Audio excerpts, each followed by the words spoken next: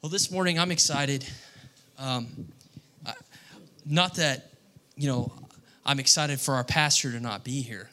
Not that. I'm excited that I have the opportunity to share. It was kind of funny.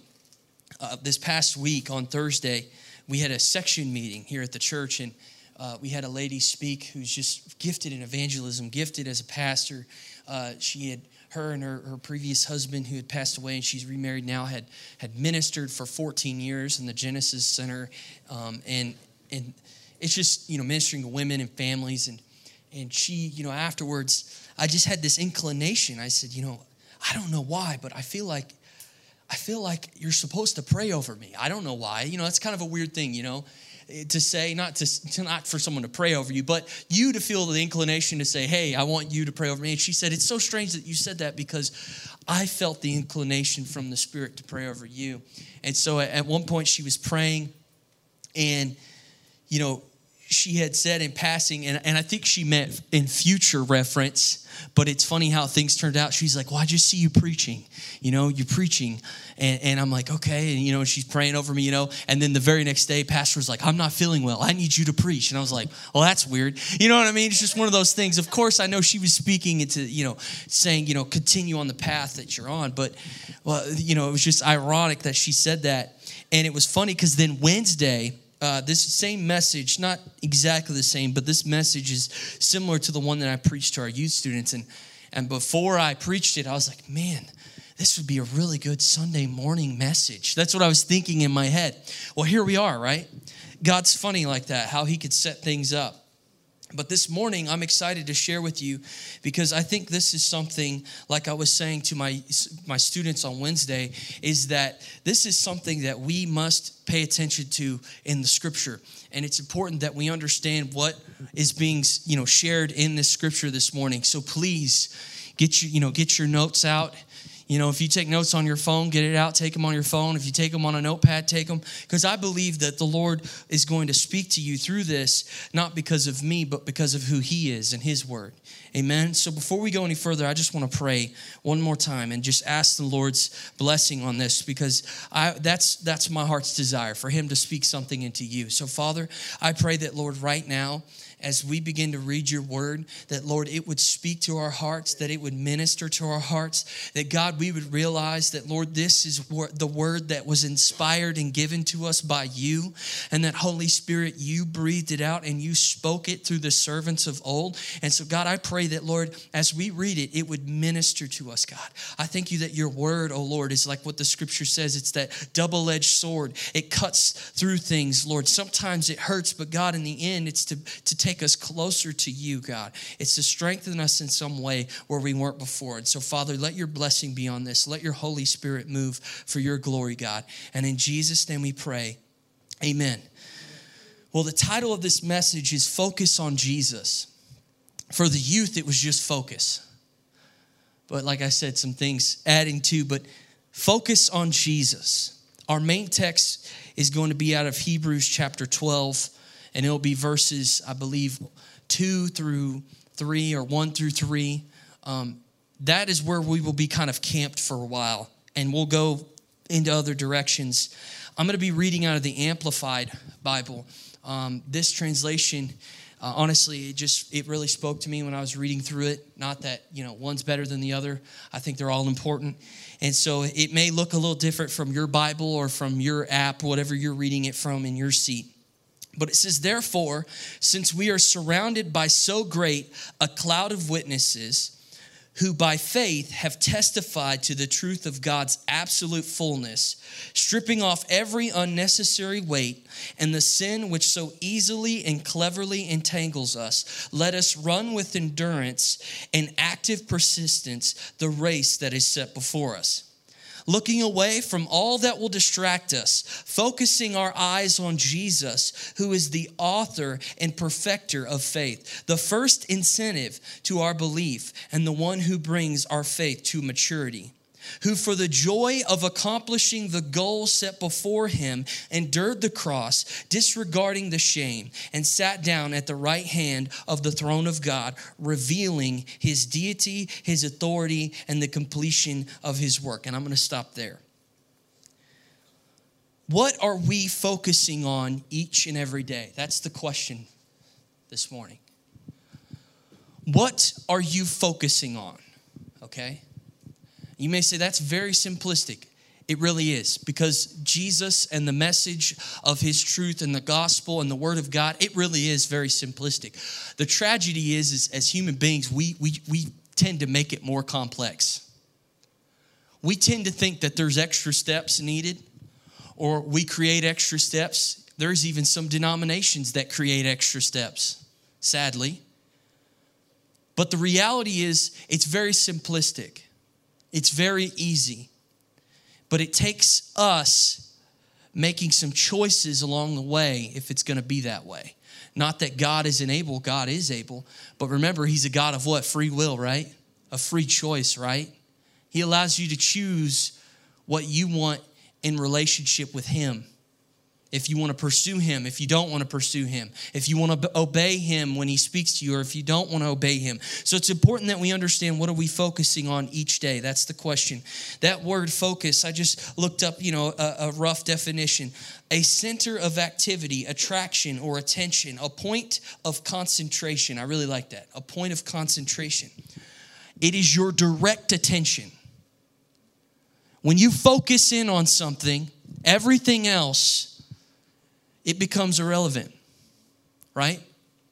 It's no longer there to pull you left or right or back or forward. When you focus in on a particular thing, you've ever heard somebody say, hey, could you just give me 5 minutes? I really need a focus to get this done, right? We've all done that, right? And in doing that, what are you doing? You're putting your mind and your heart into a place of complete concentration on that particular thing. Whether it's your job, or it's your kids, or it's a circumstance that you're dealing with a family member, or you're, talking to someone on the phone. I need to focus. It's something that we all do, right? But the question is, again, what are we focusing on? Because a lot of times, I think, sadly, at times, we don't focus on the right things. And then we think that somewhere along the way, it's something else, but in reality, it's our own selves. It's our own selves not focusing on the correct things. You see, I was in prayer this past week. I was in my car praying. And I was driving down the road. And I felt like the Holy Spirit spoke to me. Now, some people may say, well, what does that mean? I just simply mean I was praying and I felt like God really put something in my heart. And while I was praying, I felt like the Lord, of course, directed me to this scripture specifically in Hebrews. But he also said this to me. I felt like he said to me, Reese, don't make me your goal. Make me your focus. And I really started to think about that. What does that mean? What do you mean, God? Don't make, wait. You should be my goal, right, God? You see, but as I began to think about that, it really opened something up to me. I started to realize goals, of course, aren't bad. Goals are great. Goals are good things because goals can help an individual or a person or let's say a group of people. They can help them reach a targeted destination in a very, very specific, timely way. When you set a goal, let's say you work for a school district, I'll use them as a good example. They have goals. They have target numbers of, okay, we want this year, we want to see this many students pass. We want to see this many students get through this subject, or we don't want to see this many students get discouraged and drop out. My point is there's targets, there's goals. And this morning, it's not the morning of bashing goals. It's the understanding of where goals and where focusing on those goals lie with God. Because like I said, sometimes what we can do is we begin to focus on the wrong thing. We have the right intention, but we start to focus on the wrong thing. So we're going to talk about how we should first make Jesus our focus this morning, okay? And how that relates then to the goals and where God's going to take us in our life.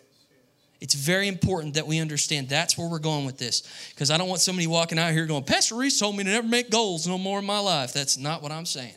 That is not it at all. You see, you have to understand something. To focus on Jesus means that other things have to diminish. We're going to start there. All right, let's go back to that scripture, okay? What does it say? Let's go back to Hebrews 12. It says, therefore, since we are surrounded by so great a cloud of witnesses. Hey, by the way, we're surrounded by so great a cloud of witnesses. You know, the writer's referring to the body here. You're a witness. You're a witness of Jesus. We're surrounded by this great cloud of witnesses, right? Heavenly, when we're with him in heaven. Of course, earthly, when we gather together as the body. Therefore, since we are surrounded by so great a cloud of witnesses, who by faith, we have what? By faith have what? We've testified to the truth of what? God's absolute faithfulness.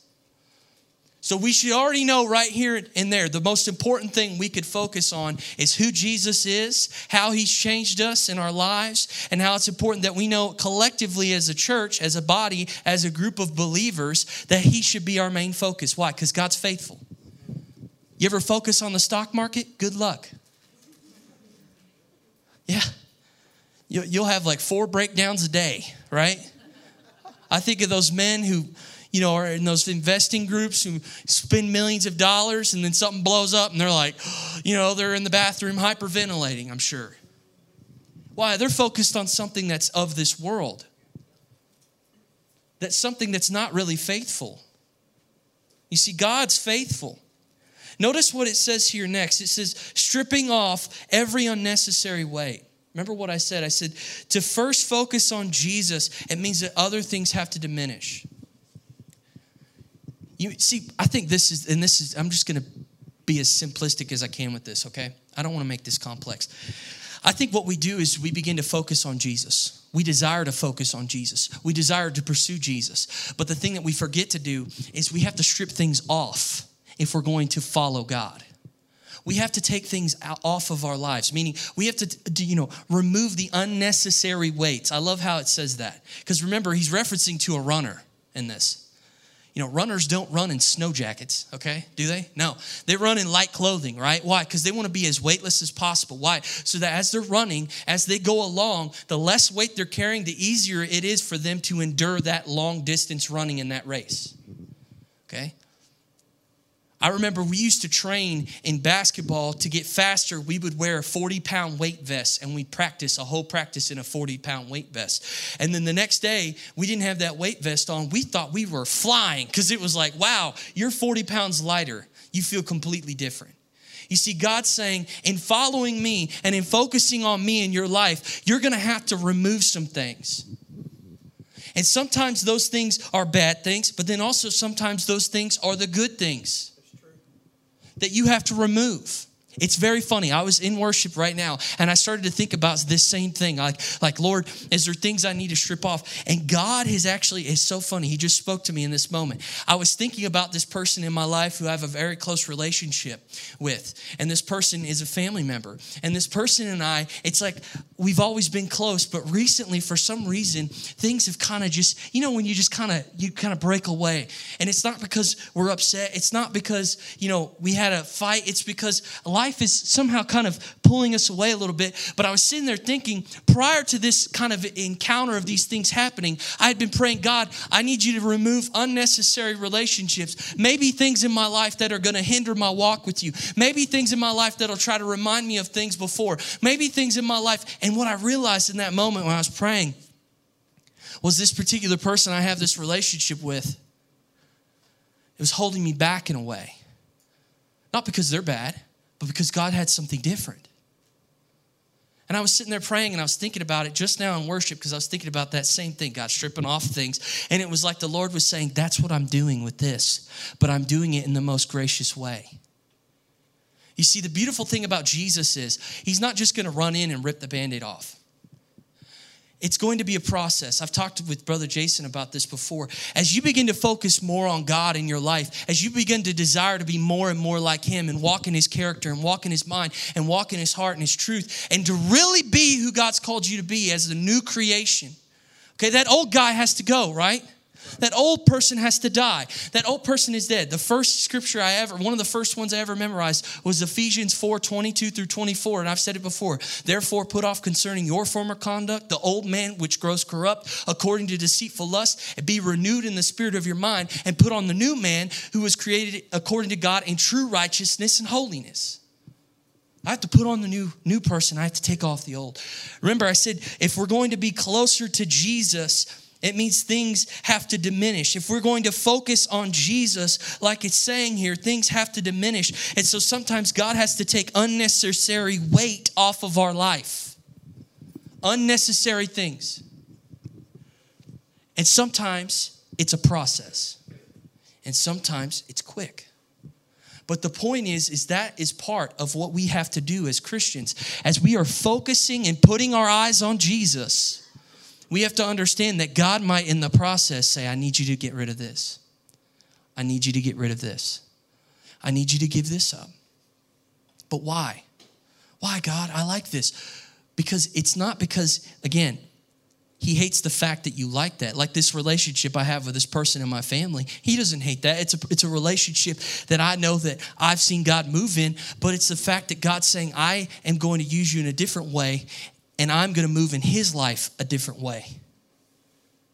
And that doesn't always mean that you have to be there. Sometimes one of the problems is why we can't focus on Jesus, and I'm going to go into this with goals, is that we are trying to accomplish the goal without God. Come on, be real. Be real. You ever had that? You ever hear God give you a word? Let's just look at the Bible. I said this again to Jason this morning. I said, it's very, very relatable with Abraham. God gave him a goal, right? Have a son, right? That's the goal, man. He's waking up every day. Go where I'm telling you to go. It started off with going to where I'm telling you to go. And so Abraham's like, yeah, I'm doing that. Okay, I'm going where you tell me to go. And then God gives him that word, right? You're going to have a son, right? And he's going to be the promised son. And he's going to be the son that, thousands and thousands and thousands, more descendants than the stars in the sky, and God's going to use that son and the lineage of that son and the covenant promise, right? All those things, right? God declares that to Abraham. And that becomes a goal in his life, to see Sarah have the son, right? But what does Abraham do along the way? He stops focusing on God and he starts to focus on getting the goal accomplished. Make it the goal, make it the goal. Oh, well, God, it's not working, so let me help you. Let me help you reach the goal, God, right? That's what he does. He helps God. How does he help God? Of course, with the servant. And then who's created? Ishmael, right? And then God's like, that wasn't the goal. So what does he have to do? He has to start all the way over again, right? He's back to square one. See, sometimes we do that very thing in our lives. We do that. God gives us a goal, and we begin to focus on that goal. But notice what we should do. We should be focusing on Jesus. Because the amazing thing is Jesus will then take us to that goal. It's really cool. And along the way, he'll do some awesome things with it. He'll put in some powerful testimonies that support that goal. He'll lead you to some new people who get touched and possibly saved through your words of the gospel given to them and the moving of the Holy Spirit. Why? Because you're no longer focused on the goal. You're focused on Jesus. And that relates in his life. I used this illustration with the students this week. I said, I want you to think of a coconut. All right, how many of you know what a coconut is? Raise your hand. Just making sure we all know what a coconut is. Okay. Just making sure. Some people don't, I don't know.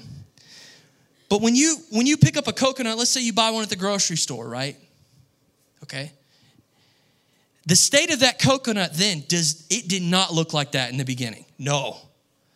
I don't know about you, but if you've ever seen like an actual coconut, you would not think it was a coconut. You'd be like, what in the world is this thing? But what do you have to do with a coconut? You have to strip that off, right? You can't get to what's inside by leaving what's on the outside. You see, the problem is again, we want to focus on God, but we're not willing to strip off the things in our lives that are diminishing us with him. You see, we're not willing to strip off the things because we think those things are somehow going to take us to God's goal for our life. But I need that person. No, you don't. But I need this thing. No, you don't. If the Lord is saying, I want you to focus on me, I want you to remove it. Because remember, look at what he's saying again. Therefore, since we're surrounded by so great a cloud of witnesses, who by faith have testified to the truth of God's absolute faithfulness, stripping off every unnecessary weight and sin which so easily and cleverly entangles us. You see, we have to strip off the things of the world, the weights of the world, but we also have to do this. We have to strip off sin. Sometimes you may not reach God's goal for your life, or maybe sometimes you focus so much on the goal of what God's called you to do and not enough on Jesus that somehow, cleverly, sin keeps showing up, man. Right? Keeps coming in. It keeps knocking at your door. And then you wonder, man, I don't have the strength. Why can't I overcome this? Why can't I get through this? Well, it's because you're too focused on where you believe God's going to take you and less on who God is. And when you know who God is and when you know who you are in God each and every day. I was talking to a brother about this last night. You said the two essential things, a prayer life and knowing the Word of God. What are those things? Focusing on Jesus. And the more you make the choice to do that, the less that sin, the less those things that try to what? So easily and cleverly entangle us have power. Because you begin to realize, I don't need that. I know what I need. I know what I need to focus on. It says, let us run with endurance and active persistence the race that is set before us. You see, another problem is why we're having trouble walking this walk out or running this run, is we still got all this weight and all this stuff on us. You see, just like the fact that we have to strip it off, we have to be willing to strip it off, like I was saying earlier. See, the problem is sometimes people get tired of running the race of faith. And have you ever had somebody go, I just feel so burnt out? I felt that way. And what I realized was this: I had been putting on things. I was putting on stuff that wasn't a part of God's vision for my life. I was putting on extra pieces of clothing. I was adding weight to myself, and I was carrying it, and I was running, and I was going, man, why am I so tired? And it was because God was saying, you just put extra stuff on you that I never asked you to put on you. You just did something that I told you not to do. You tried to pursue other things in your own heart because you're thinking of the goal of reaching what you want to reach instead of focusing on me. And so then I had to backtrack, right? Start taking it off. Oh, this is easy again, God. That's right. Because now you're focused on me. What did Jesus tell his disciples when they went to go minister to towns? This just came to my heart. He told them to take absolutely nothing. It's mind-blowing. If we're going to go minister, we got to have a camper. Oh, we need a pop-up tent because it's sunny. I mean, these men had nothing. He said, don't even bring a second tunic. That was a dirty tunic they were walking around in. That's all I'm saying. That's the only one they had, man. Yet, what was he showing them there? He wasn't just showing them, obey what I'm asking and you'll see a miracle. He's saying, I want you to rely on me. I want you to rely on my power. I want you to see how I'm going to work and move. Why? Because when the time came that he was gone and he returned back to heaven, what did those men become? The church, the apostles, the leaders, right? So then what did they have to do? When they were on the run, they had to know how to live, how to survive with little, how to get through and to trust that God was going to bring what they needed. See, again, sometimes our focus is so shifted on what we think we need to do for God and not on God that we begin to think we need things that God says you don't need. And if you would focus on me, you would realize you don't need them because I'll provide them. I'll meet them. I'll find you in your need. God doesn't want us to continue to live in that way. He wants us to understand that Jesus, when we focus on him, he set us free from the things around us. And I was talking about stripping those things off. And a verse that comes to heart is in Colossians. It's Colossians 1-11. I'm going to read a lot of scripture this morning. It says, therefore, if you've been raised with Christ to a new life, sharing in his resurrection from the dead, keep seeking the things that are above. Notice, you had to strip off from seeking the things that were below. Do we do that? Are we doing that? Are we focusing on doing that? Do you wake up every day saying, I'm going to focus on the things that are above. I'm going to focus on who Jesus sees me as. I'm going to focus on how he's calling me to do this work, or he's asking me to go here. You know, last Monday, I went to a gas station where we live in our little town, and when I was there, I got out of my car, and I put the gas in my car, and I thought, I'm going to go inside and get something to drink, okay?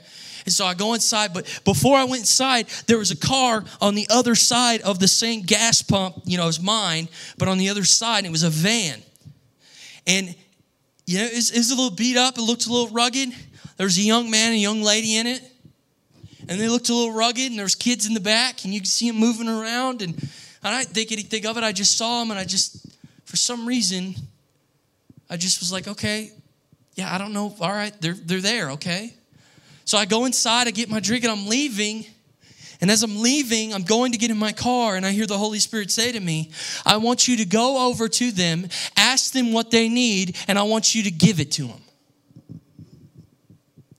Now, what if I would have just focused on the fact that I needed to get somewhere? The goal for my day. Anybody set goals for their day? Oh yeah, goal setters? Hey man, you got some goal setters in here? You wake up and you're like, boom, boom, boom. You're writing them out. You put in a little check box because you're extra so that when you get it done, you can hit it with the check or the X. So you could say, yeah, look, you know, and then your spouse comes home and you're like, look what I did today. That's right. I did 15 things. What did you do? You know, right? You got proof, right? We're being real, okay?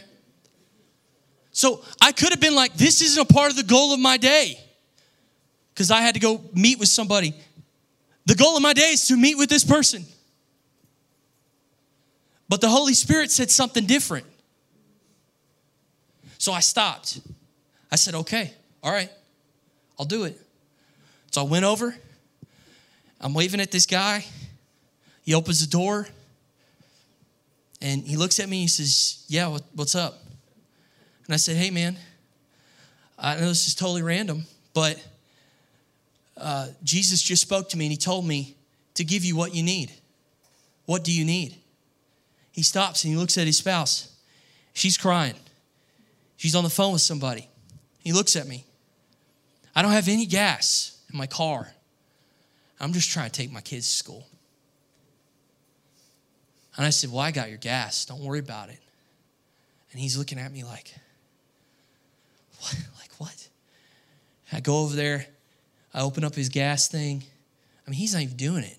I'm just doing it. I don't care. And I put the gas pump in there and I start pumping the gas. And I just start talking to him. You know, I didn't make my goal giving him $20. I'm just going to give him all of it. I don't care. As much as he needs. It's the pump's just running.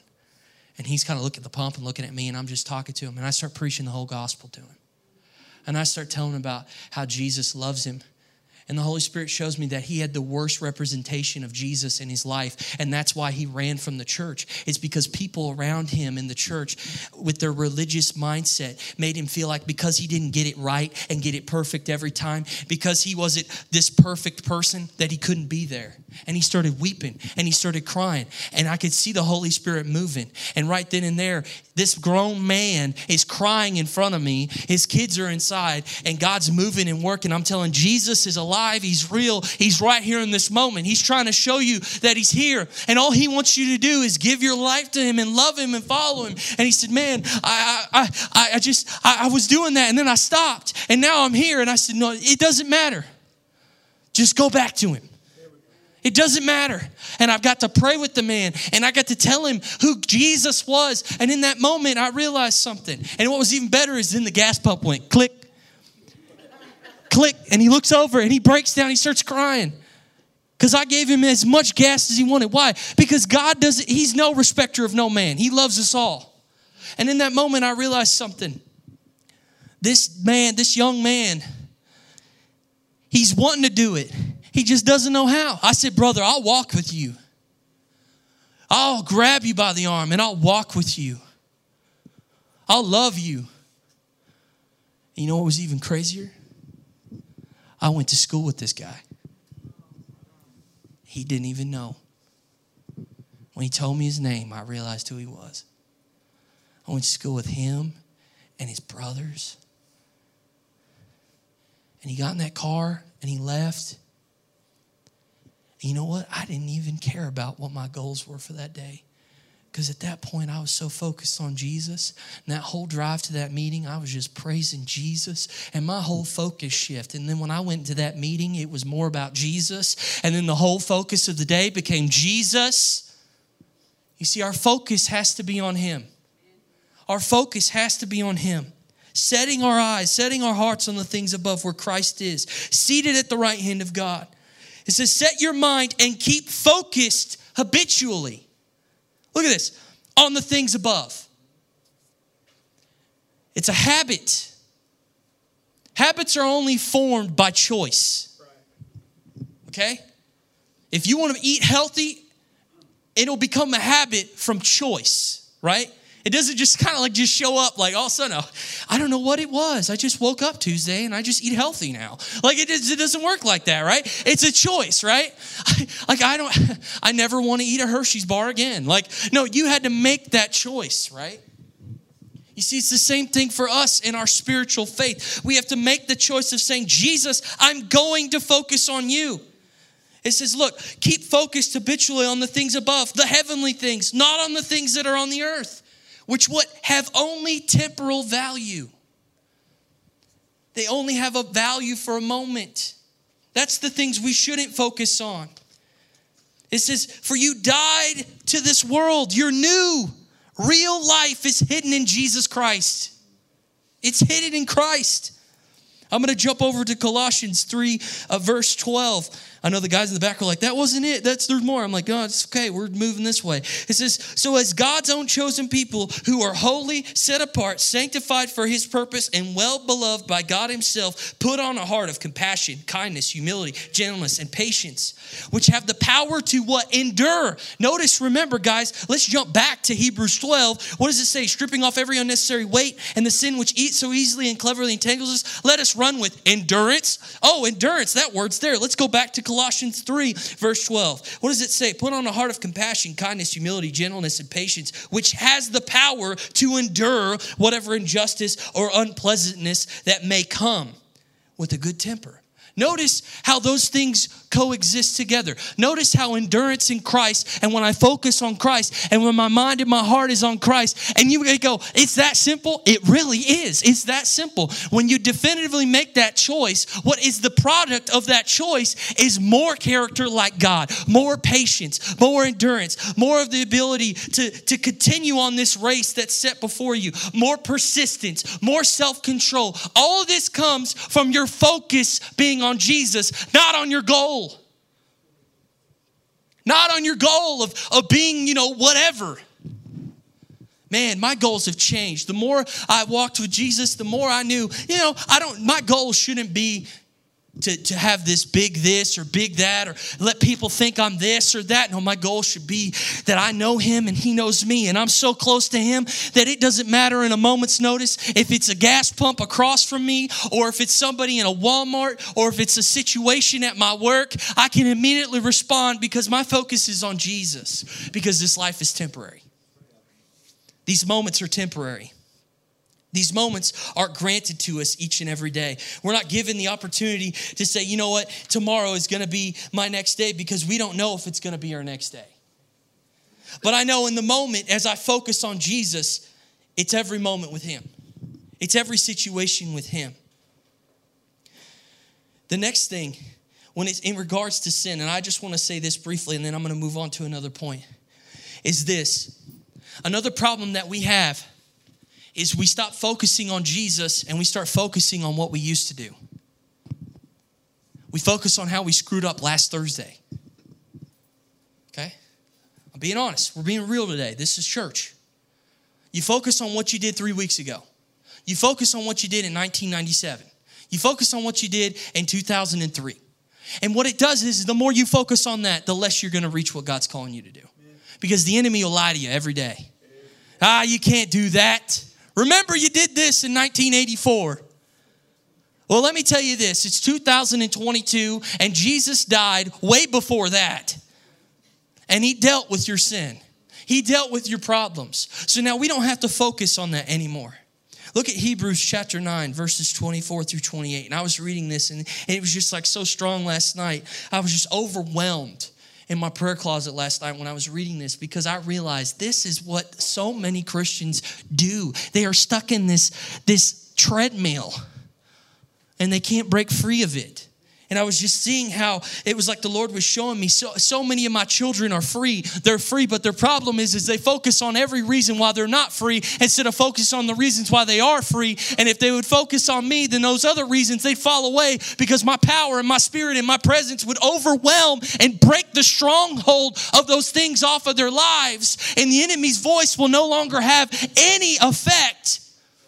And it all starts with us making that choice in our understanding of faith. This is, for Christ did not enter a holy place made with hands, a mere copy of the true one, but he entered into heaven itself, now to appear in the very presence of God on our behalf. Nor did he enter into the heavenly sanctuary to offer himself again and again, as the high priest enters to the holy place every year with the blood that is not his own. Otherwise, he would have had needed to suffer over and over since the foundation of the world. But now once for all, look at this.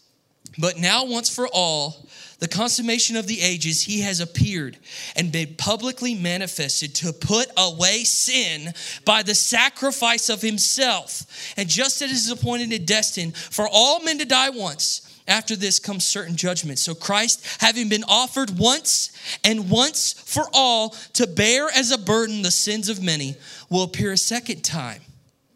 Notice this, when he returns to the earth, not to deal with sin. What does that mean? I sat there and I was like, it's already dealt with. It's dealt with in your life. You let the enemy tell you it's not. I was sitting in prayer the other day and I thought, God, why do we give the enemy so much credit when he's a created being? Just like me. He's not powerful than you. You created him. Yet we'll give him that. Why? Because we'll focus on what he says. We'll focus on those other things. We'll focus on the unnecessary. We'll focus on the sin that so easily entangles us, or the past sin that so easily entangled us. And what it does is it creates this idea that, well, I'm still here. I can't move any further because of that.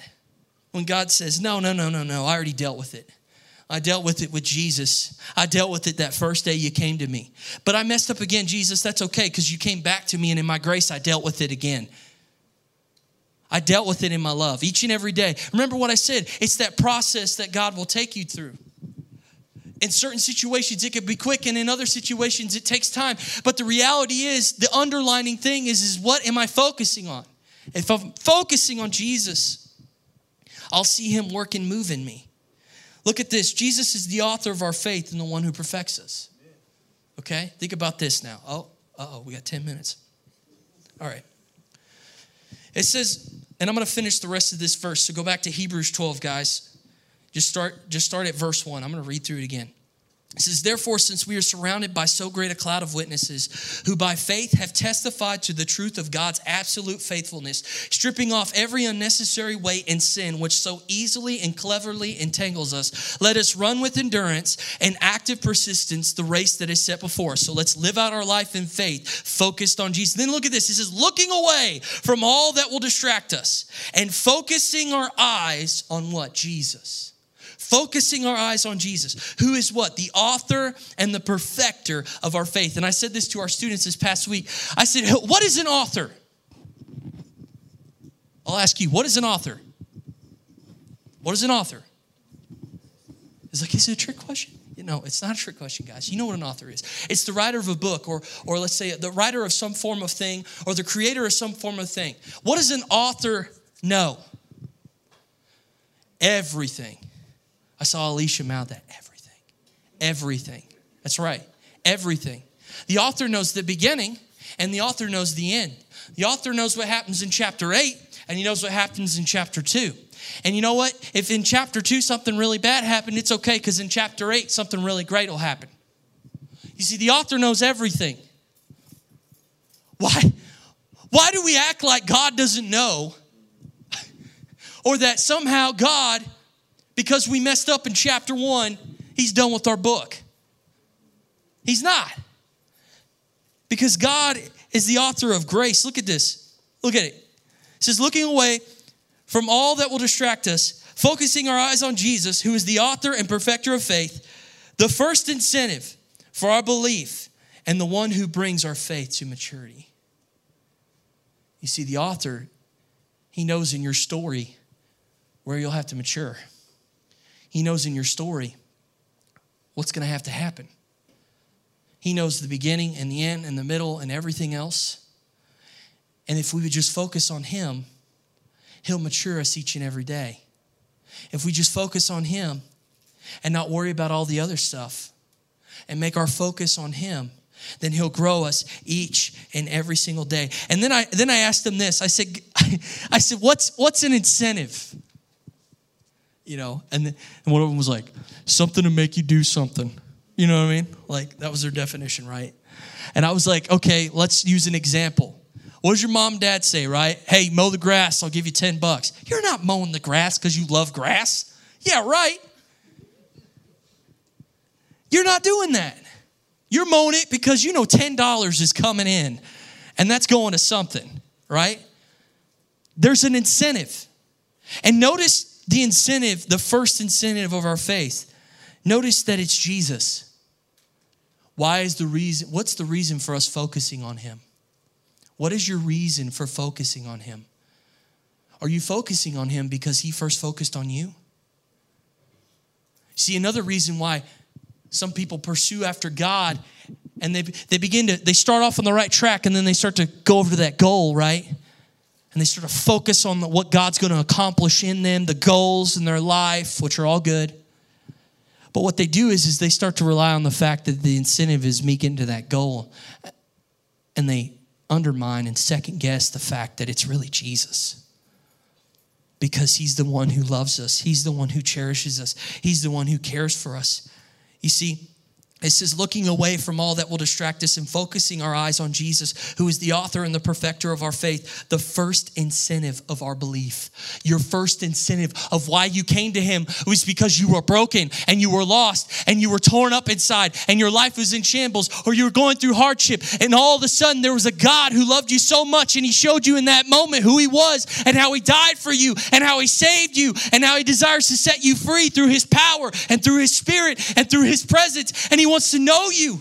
You remember the first incentive why you believed? Everyone, close your eyes for a moment. Do you remember the first time you really met Jesus? Think about it right now in your head and in your heart, most importantly. The first moment where you met him, where you saw him move in your life. I can remember it. I was in handcuffs on the side of the road, about to go to jail because of terrible choices, because I focused on the world and I focused on my sin and I focused on everything else and I didn't focus on Jesus. And I was on the side of the road about to go to jail, and all of a sudden I said, God, I'll stop focusing on this and I'll focus on you. If you're there, if you're real, I'll give you my life if you get me out of this. And what did God do?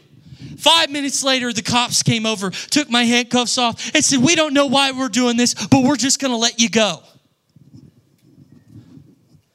See, that was my first incentive.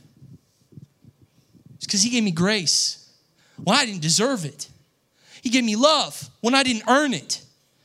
He gave me peace when all I should have had was hardship.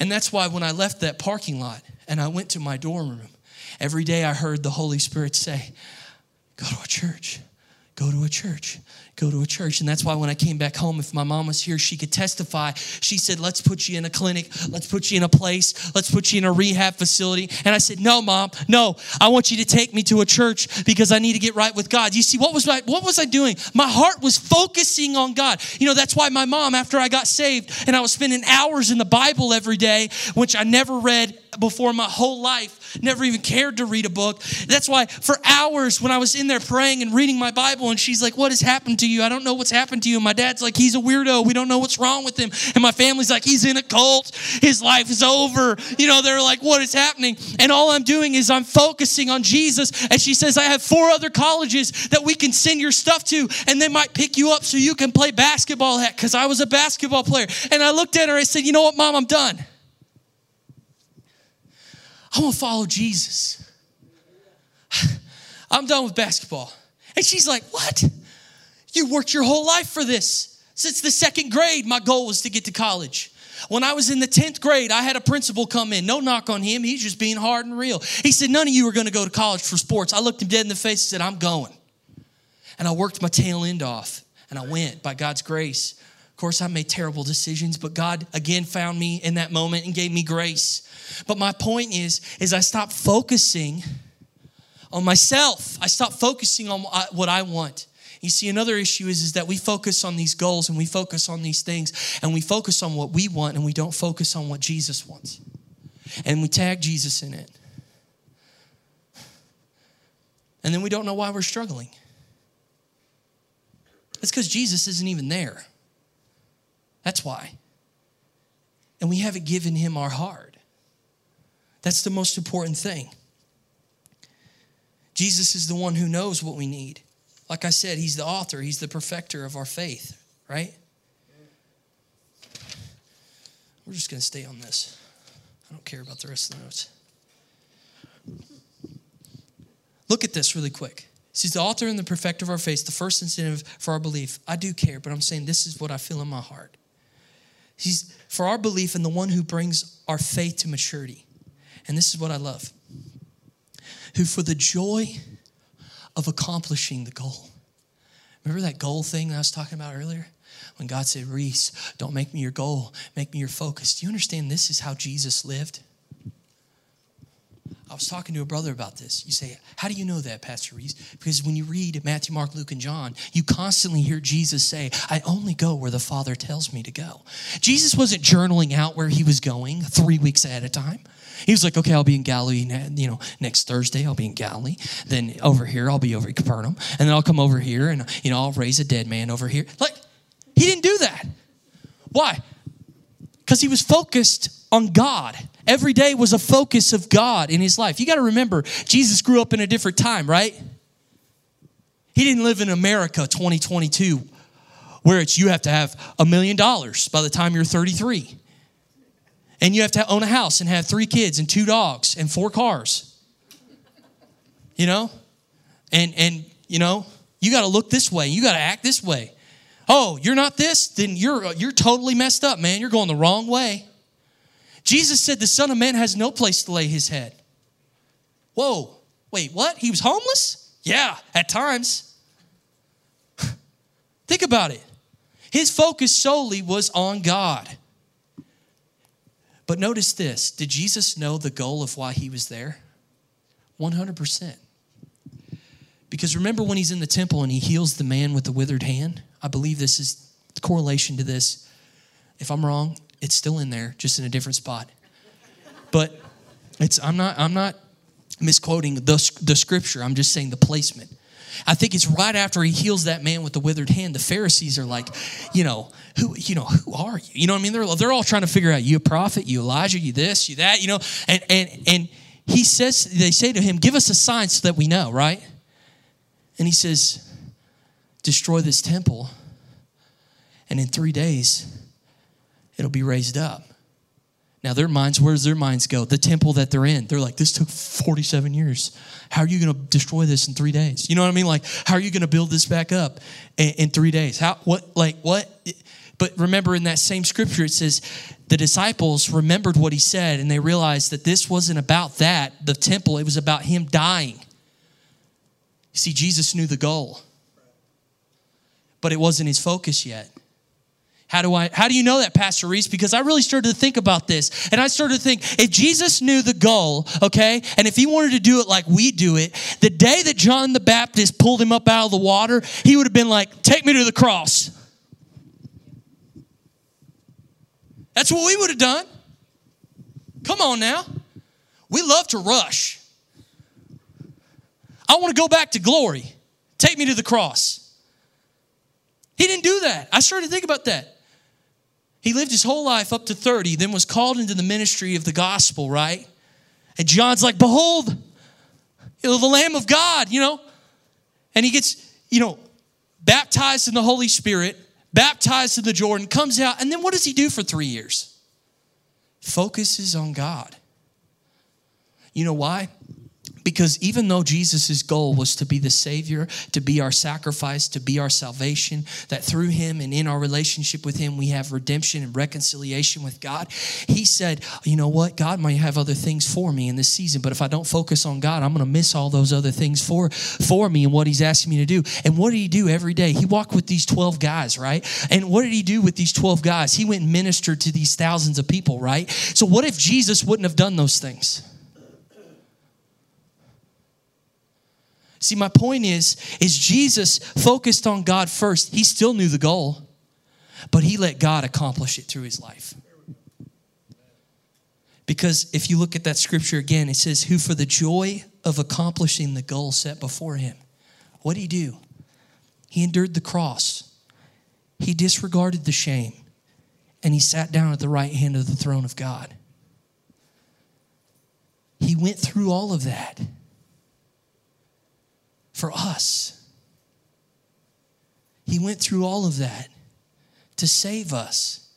But most importantly, he showed us that the most important thing in our lives is to focus on God.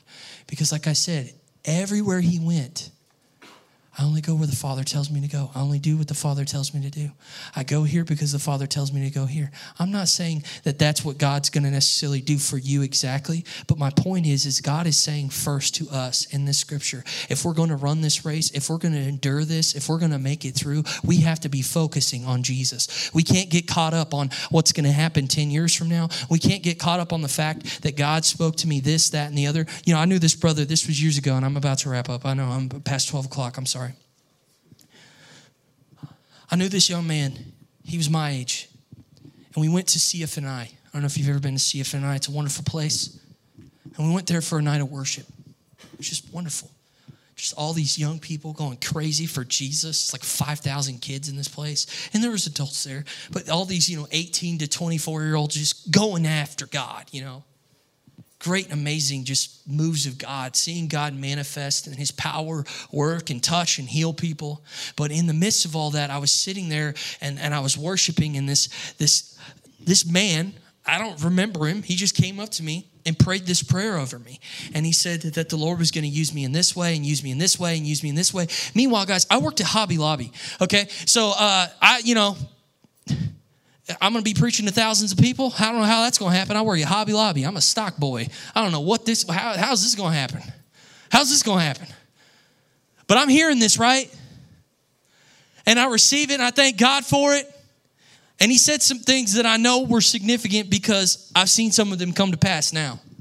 But my point is, he says this word, and this young man that I knew was standing next to me, and it was like he was about to just come out of his skin. He was like, oh my gosh, he's just like, that's so amazing. And he's freaking out, right? This guy that came with me. And I'm like, yeah, man, that's great, man. And we leave. We're driving home. I picked him up. I'm going to drop him off. We leave, and he's like, how do you think this is going to happen, like with the thousands of people thing? And I was like, I don't know. And he was like, what do you mean? Like, we got to figure out how this is going to happen, man. We got to make this happen. I mean, this guy was so hung up on this. He said, why aren't you excited? I said, because God will take me there when he's ready. I had learned something. Not that I was a skeptic, like that guy was a nut. No. And I prayed over me. No. But I realized something. If I would have got hung up on that, it would have ruined what God was going to do in my life. It would have ruined it. I know it would have.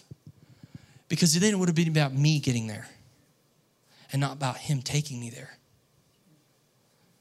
How does this relate again to Jesus? It relates in this way. Remember before he dies? Okay, remember he spends 3 years with these men walking, preaching the gospel, reaching people, healing, raising the dead, doing these miracles, preaching the kingdom of God, declaring who he is. Those who truly hear, they heard. And those who truly saw, they saw. You know what I mean? He does all these miraculous things. We know that they're in the gospel. But notice what happens the night that he gets taken. He's praying. Yeah, he's praying, God, take this cup from me. Yeah, Lord, if this is your will, let it be done. But he's still focusing on God. He could have been like, all right, guys, we're going to have the world's biggest shindig because this is the last night. I know this is the goal. It's coming. I know, and then what does he do? No, he doesn't. He keeps pursuing God up to that moment. Up to the moment, he's pursuing God. And what I love is then he gets up from praying and he's like, all right, it's time to go. The Son of Man is about to be taken. And the disciples are like, what? What are you talking about? What are you talking about, Jesus? You see, he knew. But like I said, God needed him to focus. Jesus had to focus on other things during his walk of ministry up to the point of accomplishing the greatest goal for us. So I don't know about you, but the thing that I pray that you receive from this message is this. Your number one focus should be Jesus. And if he speaks to you and says, I'm going to call you to do this, then you say yes, but you continue to focus on Jesus. Because for me, I remember when God called me to preach, I was working at Hobby Lobby. He called me to preach.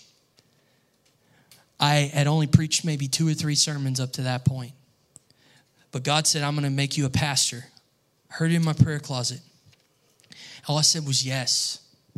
Okay, I'll do it. Whatever you want, I'll do it. And I would go to work and they would make fun of me. Not because they were bad people, because they thought I was a little crazy. Because they'd say, so, what's your goals in life? I'm going to be a pastor. Well, how are you doing that? I don't know. Jesus is going to do it. And they'd be like, what? I'd be like, I'm going to ministry school and I'm taking classes, but when God's time, he'll do it. He'll do it. And then I changed jobs. Then I'm at a new job. So what are you planning to do? Well, I'm going to be a pastor. Notice, I'm not at the goal yet. I didn't call up every local church in Mesquite and go, you need a pastor? You need a pastor? You need a pastor? Hey, do you need a pastor? I didn't force my way into God's goal. I pursued his heart. And the more I pursued him, what does the Bible say? Those who diligently seek him, what happens? What happens? Yeah. Right? Suddenly everything falls into place. And I was walking through that shop that day at my other job, and I heard the voice of the Lord say to me, what are you doing for me here? And I'm like, what do you mean? I'm preaching the gospel. I'm seeing people get touched by you, God. I'm trying to be the man you're calling me to be, right? And he says, this isn't what I have for you. Quit. You think that would go over well with your boss? It didn't with my manager. She thought I was crazy again. What do you mean, Reese? You need to quit? Yeah, I need to quit. Why do you need to quit? Is it money? No, Harry, it's not money. No, why do you need to quit? Because Jesus told me to quit. I don't understand what you're saying right now. And I'm like, God has something for me. I don't know what it is, but he told me to do this. She's like, okay, I hate that we're losing you, because they liked me. They enjoyed how hard I worked and the fact that I was willing. So I leave, and I'm back at home, right? I'm back at home with my mom. She's like, she came in my room one day. What's the plan here? You know what I mean? Like, you getting another job or something? And I'm like, no, Mom. I said, I've prayed. I feel like the Lord told me to wait. He has something for me. And I love my mom, because my mom said, okay. I said, I'm not going to leech off of you, Mom. I promise. He has something for me. Please, and I waited 2 months.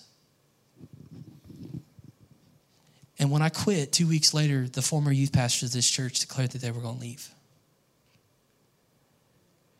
And I had people ask me, would you like to take that position? You know what I told them? Please do not talk to me about that. You may say, why in the world would you don't want to get your foot in the door like the world? You know how many people I've talked to my age, are in positions because they get their foot in the door, which is good, but they're pursuing their goals in their heart. But with God, I said, God, this is your goal for my life. I'm obeying you. And if you want me there, you'll put me there. And that's what God did. You see, I didn't want it to be about me. And the same goes for you. Because the more we focus on who Jesus is in our life, and we pursue him in our hearts, and we remove those things that need to be removed, and we become more like him, he'll take you to where he's calling you. You see, the work is us making the choice every day to pursue. It's not always to figure out every detail. But we have to be willing to make that choice. So let's pray. Lord, I thank you for your word. And I pray that, God, it spoke to someone's heart in this place. Maybe, Lord, that they've been so focused on somehow accomplishing the things of God that they forgot about who God was. That, Lord, today their hearts would be revived in this way, in this understanding that, Father, our focus first has to be on you. And Jesus, that doesn't mean that we just become hermits and we live in our house. No, Lord, it means that wherever we are, if we're working in a job that maybe, Lord, you've given us, but it's not the calling or the vision or the final thing that we feel like you're saying. Because, Lord, I know goals change and things change in our life. But Lord, I think of your Son. I think of you, Jesus. The goal and the accomplishment was for you to be our sacrifice, our Savior, our King, our Lord, our High Priest. But Lord, along the way, Lord, you used him in so many ways. You spoke to so many people. You healed and touched so many who came to believe even in that moment. And so God, I pray that our hearts would be just like Christ in obedience to you, Lord. And to say, Jesus, I'm going to focus on you first. And God, if that is what you want, you will make it happen. And I will be obedient to you. And every day I'll follow you and seek you and read your word and grow close to you. And Lord, I'll listen to when you say, go and do this and preach this and speak this to this lost person. I'll be obedient to the voice of the Holy Spirit. But God, I won't get so caught up with trying to outrun you to reach what I feel like would give me satisfaction. Because, Lord, I find all my satisfaction in you. Lord, let your people know that if we first seek God, if we first seek his understanding, I think of Proverbs 3, Lord. It says, don't go by our understanding. It says, first seek the understanding of God. Pursue God, and he'll guide our steps. He'll open the doors. Lord, I pray that that would be our heart as a church. Because, Lord, I know that's why we're all the way at this point with this building. It's because, God, we focused on you. And you opened the doors when they needed to be open. And you closed the ones that need to be closed. So, Lord, help your people to do this every day. To pursue you with all their hearts. To make you their focus, Jesus. And, God, you'll carry them to where you're calling them to be, Father. You'll make the way. I thank you that you will do this. And I thank you for the testimonies that will come along the way through this process. And it'll all be for your glory, Father. And in Jesus' name we pray. Amen. Amen. You're dismissed. Hope everybody enjoys the Super Bowl. I wasn't going to acknowledge it now, but during the message, because I didn't want y'all to lose y'all's focus. So I hope y'all enjoy the rest of y'all's afternoon, and y'all have a great rest of your Sunday.